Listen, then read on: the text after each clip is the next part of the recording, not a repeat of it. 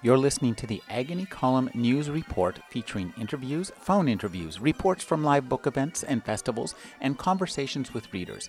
You can find additional news, interviews, book reviews, and more 5 days a week at the Agony Column website at trashotron.com/agony.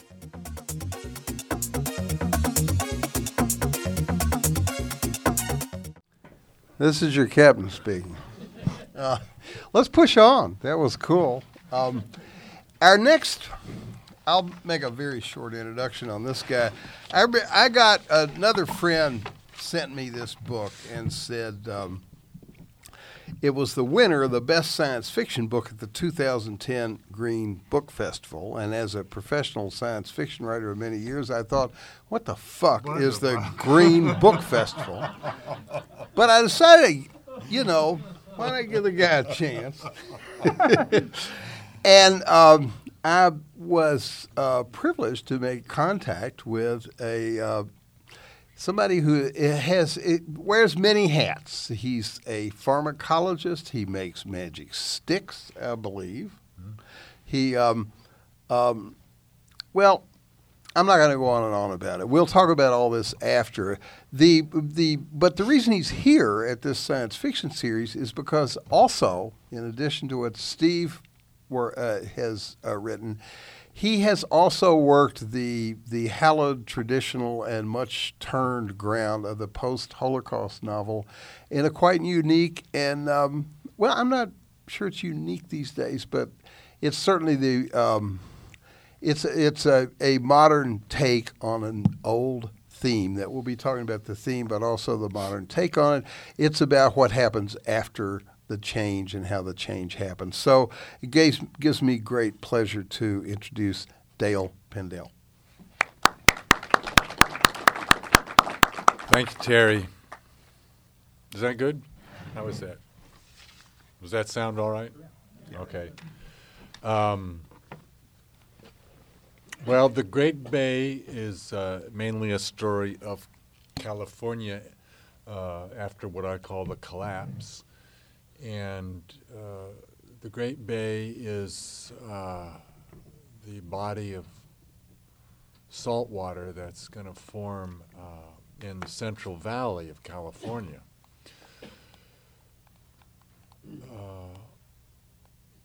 And it seems to be more a question of when at this point rather than if. But it's quite beautiful. And I can see it when I drive down from the Sierras on Highway 20, especially if there's some of that low-lying valley fog, and it creeps around Sutter Buttes, so they look like islands. And the way to cross the bay was on catamarans. So my story starts in the near future, and it's on a logarithmic time scale. So I started 2021, and then I jumped 10 years, and then 20 years, 30 years, 50 years, then 100 and 200, 300, 500, 1,000, and so forth. So I'm going to read a little story from the center, kind of the center of the book, and this is about 100 years after the collapse. And they've already begun to call the world before the collapse pre-call, and later that just gets shortened to Preckle. Oh yeah, the Preckles.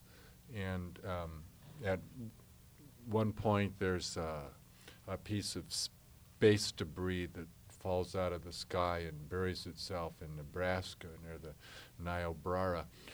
And some herders dig it up and find that there are Preckle glyphs on it, leading to a widespread cult who think that the Preckles lived in the stars and that their return to Earth is imminent.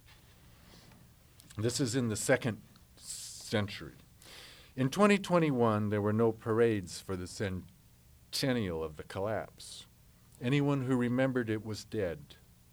In California, it began to rain in the summertime, and sometimes fog covered the foothills of the Sierra. Sturgeon were coming back to the rivers. Higher temperatures in the Amazon reduced transpiration from the forest, resulting in less rain. A drought moved westward through the whole northern Amazon, trees dying and falling like dominoes. In 2150, Greenland was bare. Much of the Arctic ice was gone, and it was still getting warmer. Sea levels had risen 40 feet. 3 oceans jammed currents of warm water against Antarctica. Monsoon-like rains fell for months at a time, and the sinking water drove huge conveyor belts of thermal energy from the tropics to the poles. Mountains of ice were on the move across the continent. It was as if the earth, sensing her fever, sought to cool herself with ice packs. Ferns, heathers, and scrubby beech trees began greening the exposed, gravelly soils, gobbling up carbon and setting in motion a new food chain. In the United States, there was an explosion in the alligator population. The reptiles expanding into lagoons and marshes all the way up the flooded Mississippi. Malaria followed. With increased rainfall in northern Nevada, along with the destruction of the dams on the Truckee River, the water level in Pyramid Lake rose 120 feet. Trout were again reaching their spawning streams. Walker Lake rose 200 feet, surpassing 1930 levels and submerging the huge ammunition depot at Hawthorne. In Utah, the Great Salt Lake alternated between record highs and record lows as drought and flood traded decades. 20 feet of water lay over Sacramento. More and more of California's best bottomland was being submerged every year. The Sacramento Valley had become a great bay, already stretching 125 miles from the Sutter Buttes to Modesto. Inlets of the bay covered most of Napa, Petaluma, Fairfield, and Concord. Nobody had built any dikes. Each storm, the water seemed to move higher. In San Francisco, water covered Market Street past the old Civic Center to Divisadero and reached Valencia Street in the Mission. Water over the Marina District was 40 feet deep. Waves smashed anything still standing on 46th Avenue in the sunset. Alameda was underwater. In Berkeley, boats were moored along San Pablo. In 2170, the Gulf of California reached a low pass south of Mexicali and spilled into the Imperial Valley, flooding Calexico, El Centro, and liberating the Salton Sea for the first time in 8 million years. Oysters grew there and left their shells, separated from their relatives by 10,000 feet of sediment. Saltwater covered Indio. As the waters of the Great Bay lapped against Marysville and Yuba City in 2180, the Chinese community built houseboats. With judicious forethought, they also built shallow junks with bamboo lath sails. The farmers saw a good thing coming and planted forests of bamboo along the rivers. The climate was favorable. As the bay covered Marysville in 2200, the Chinese floated up and down the valley to other ports. A few electrical pylons still reached above the waters of the bay and provided convenient moorings.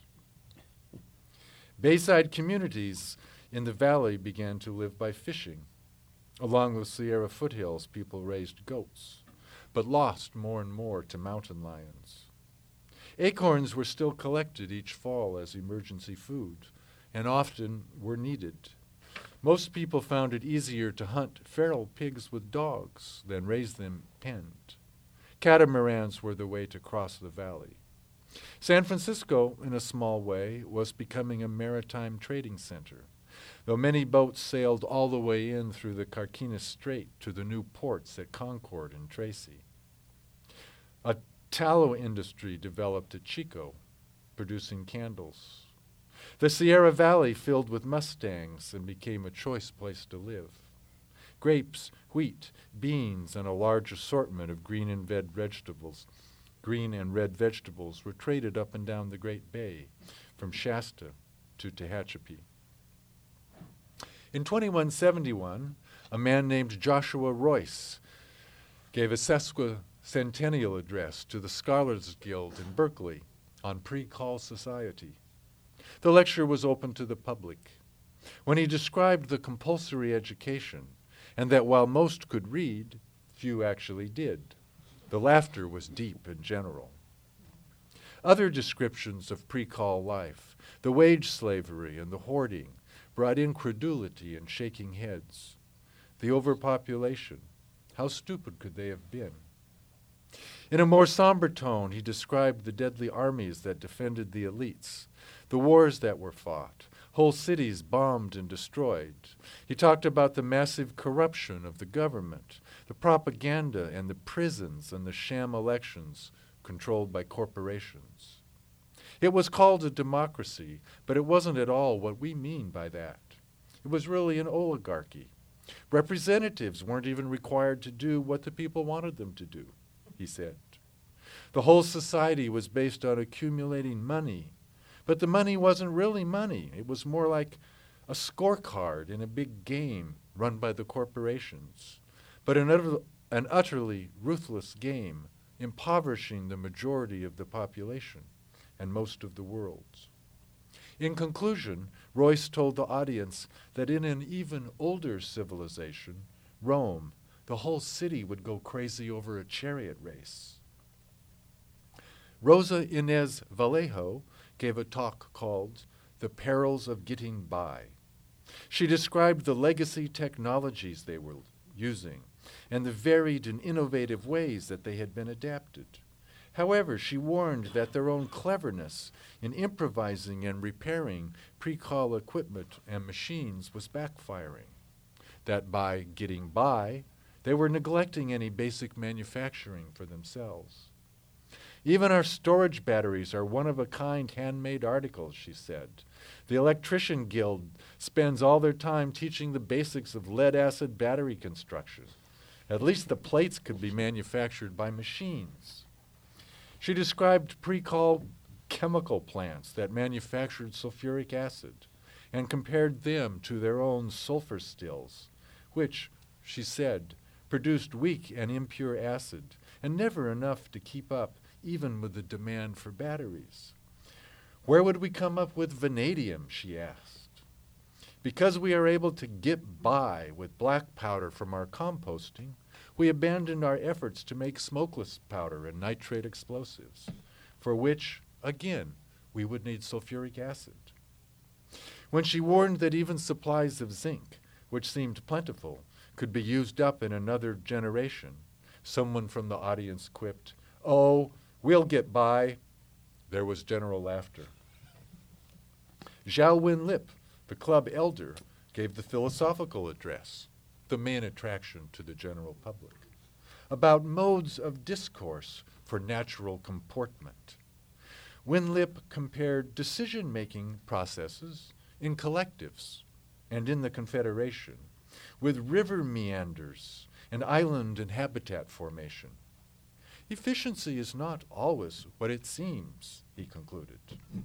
This remark, to everyone's delight, drew whistles, applause, catcalls, interruptions, everything but a melee. The guild's own wine was served for the party.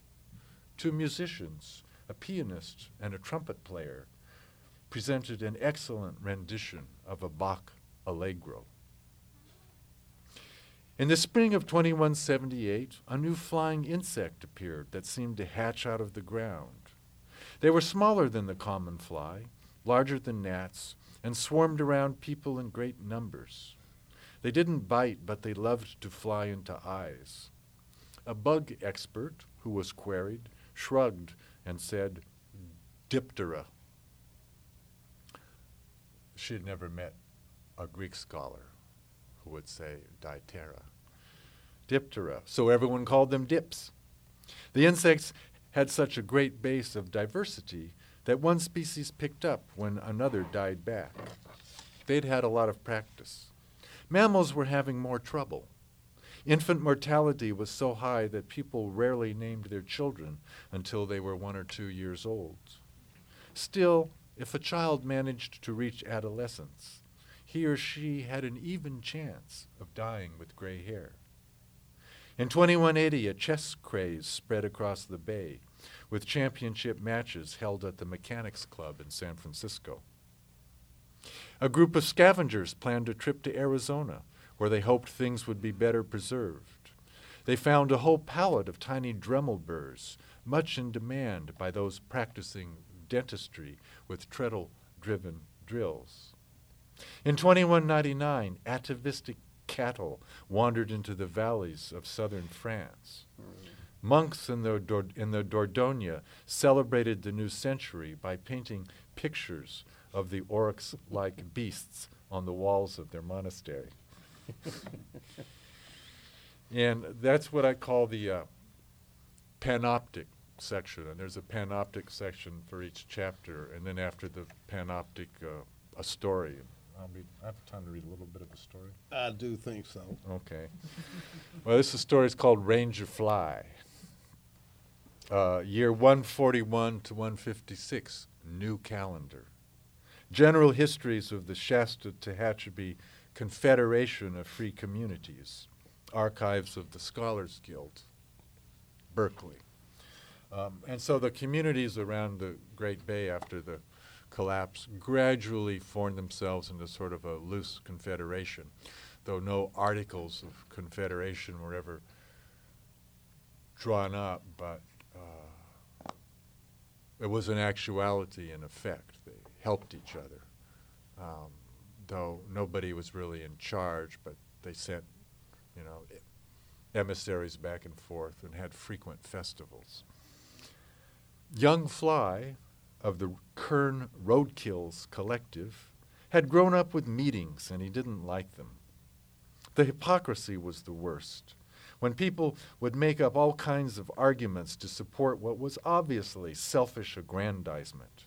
The greedy ones, the grabbers who seemed to have no shame at all and tried to take from the collective. That was the worst. But that would be endurable if the group could ever act effectively to censure and stop the grabbers. But few in the collective even seemed to have the ability to reason well, or they argued from some sense of law or custom, and not from first principles. Even when the answer to a question seemed, to Fly anyway, obvious. Hours could be spent hearing everyone's stupid opinion. Fly didn't like the work that much either. And more, he didn't like the company. They even called him the misfit. Jokingly and in a comradely way, but it was truer than they knew. Hadn't Ocean and her gang of girls made him the butt of their jokes? Fly began spending a lot of time by himself in the mountains above the Kern. He'd stay away for a week at a time, or a month at a time. He always felt better after these sojourns. Then he was glad to see people and carouse with his friends, at least for a night or two. So Fly decided to become a ranger, one of the trackers and watchers, the loners who acted as the frontier sentinels of the Confederation. Rangers were well respected and always welcome at camps and homes. For one, they were always full of news. Confederation militias had built forts at Shasta and Donner Pass. The Rangers manned these posts as well as the old roadkill trading post at Walker Pass and Tehachapi. But Fort Tejon was Ranger headquarters. That's where the chief lived, and that's where, in the spring of 141, new calendar, the 17-year-old Fly found his way. Their chief had interviewed him, walked with him, and told him he could stay for the summer training and to get himself set up in the bunkhouse. That had been a happy time. There had been outdoor classes in groups of 2 or 3 with senior rangers learning woodcraft and trailcraft.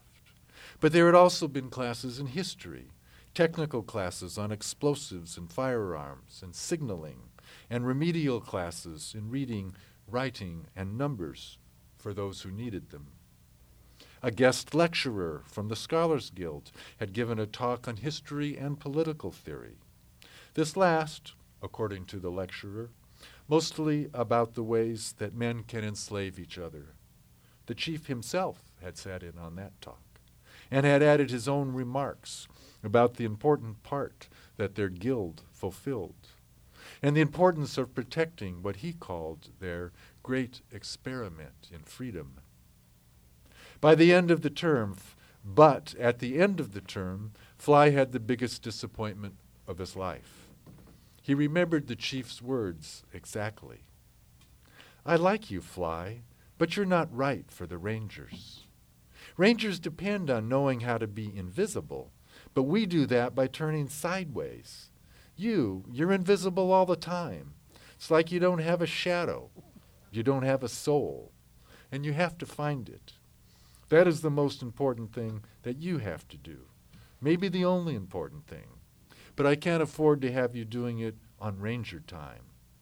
It's been a pleasure having you here. Stop by if you are in the area."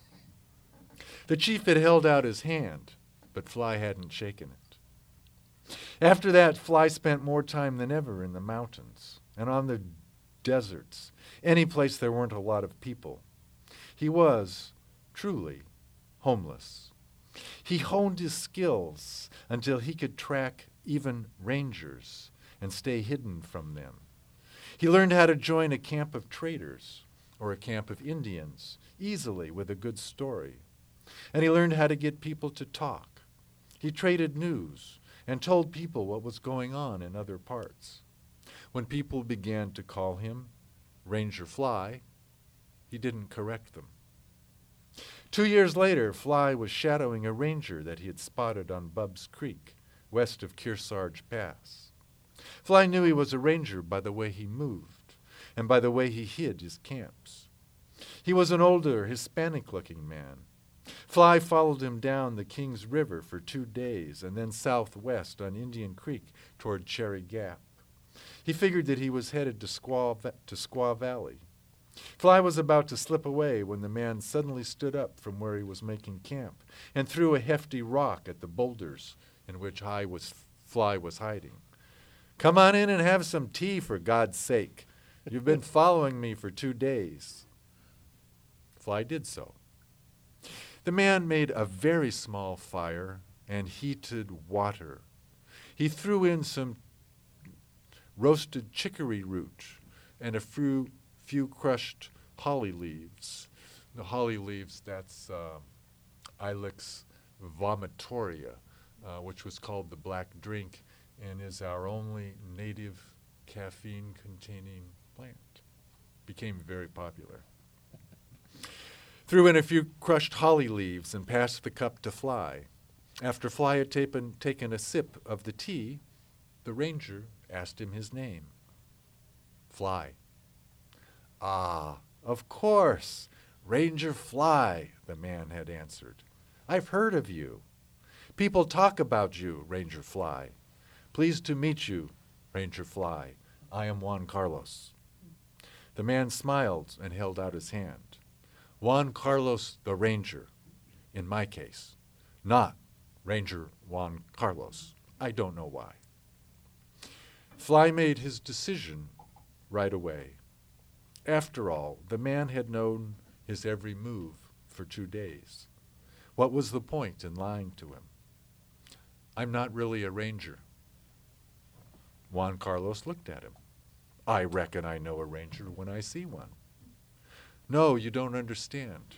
I was rejected by the chief." If Juan Carlos had been sitting on a stool, he would have fallen off from laughing. Suddenly he stopped and adopted a serious expression. "Rejected, you say? The chief didn't hire you on?" "No, he told me I had to find my soul." Juan Carlos laughed again and shook his head. "We were all rejected by the chief, Ranger Fly. That's what a ranger is. Anybody he passed works it to hone. Didn't the chief tell you to report? Fly thought for a moment and nodded. He told me to say hello if I was in the area. How long ago was that? Juan Carlos asked. 2 years? Juan Carlos started laughing again. Well, Ranger, maybe it's time for you to report. Fly headed for Fort Tejon the next day. When he got there, a week later, he burst into the chief's office without knocking. The chief looked at him intently a few moments, nodded slightly, and then said the same thing to Fly that he said to every ranger, whether they had been out for years or for a week. Where you been? So Fly told him.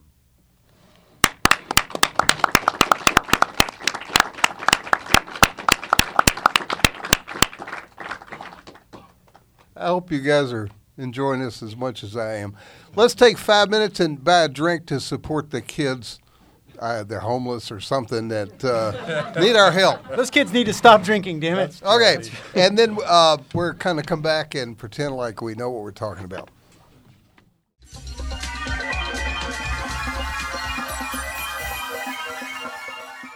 You're listening to the Agony Column News Report featuring interviews, phone interviews, reports from live book events and festivals, and conversations with readers. You can find additional news, interviews, book reviews, and more 5 days a week at the Agony Column website at trashotron.com/agony.